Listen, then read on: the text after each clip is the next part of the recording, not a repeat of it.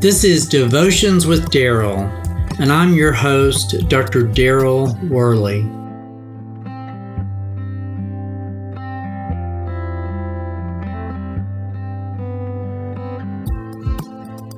First Corinthians chapter 13 is often used for weddings, but the truth is that none of us have ever lived up to all of these ideal descriptions of love. Love is patient. Love is kind. It does not envy. It does not boast. It is not proud.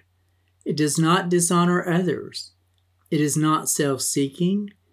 It is not easily angered. It keeps no record of wrongs. Love does not delight in evil, but rejoices with the truth. It always protects, always trusts, always hopes, always perseveres.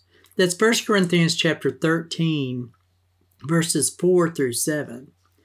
Now, it's impossible, but this passage helps to point us toward the one who perfectly followed these examples. Our Savior, Jesus Christ, did. The greatest act of love the world has ever witnessed was Jesus going to the cross to die for our sins. Love is not simply an emotion or a feeling.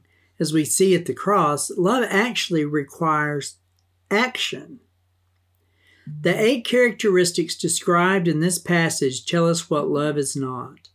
Love does not envy. Love is not boastful. Love is not arrogant.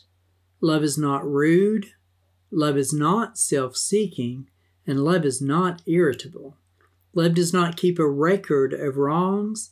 And love does not find joy in unrighteousness. Think for just a moment about the picture of love that Paul is painting here. When you think of those characteristics of what love is not, how far short of that standard do you fall? I know I fall incredibly short, and I imagine that you do also. Paul stated positively that love rejoices in the truth. It bears all things, believes all things, hopes all things, and most of all, endures all things. Think again about the way Paul described love here. How are you doing at living out the biblical understanding of love? Yet again, we fall short of meeting these objectives. There is, however, one who has never failed to love in this better way, and that's the Lord Jesus Christ.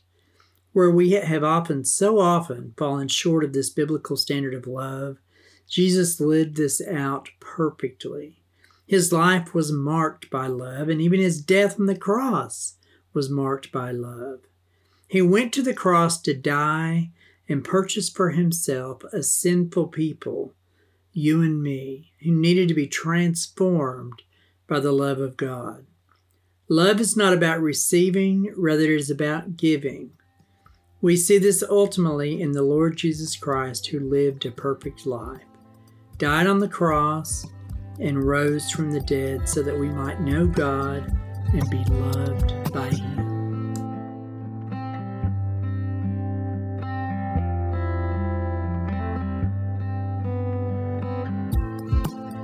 Until next time, this is Dr. Daryl Worley praying that you have a day filled with the richest blessings of God.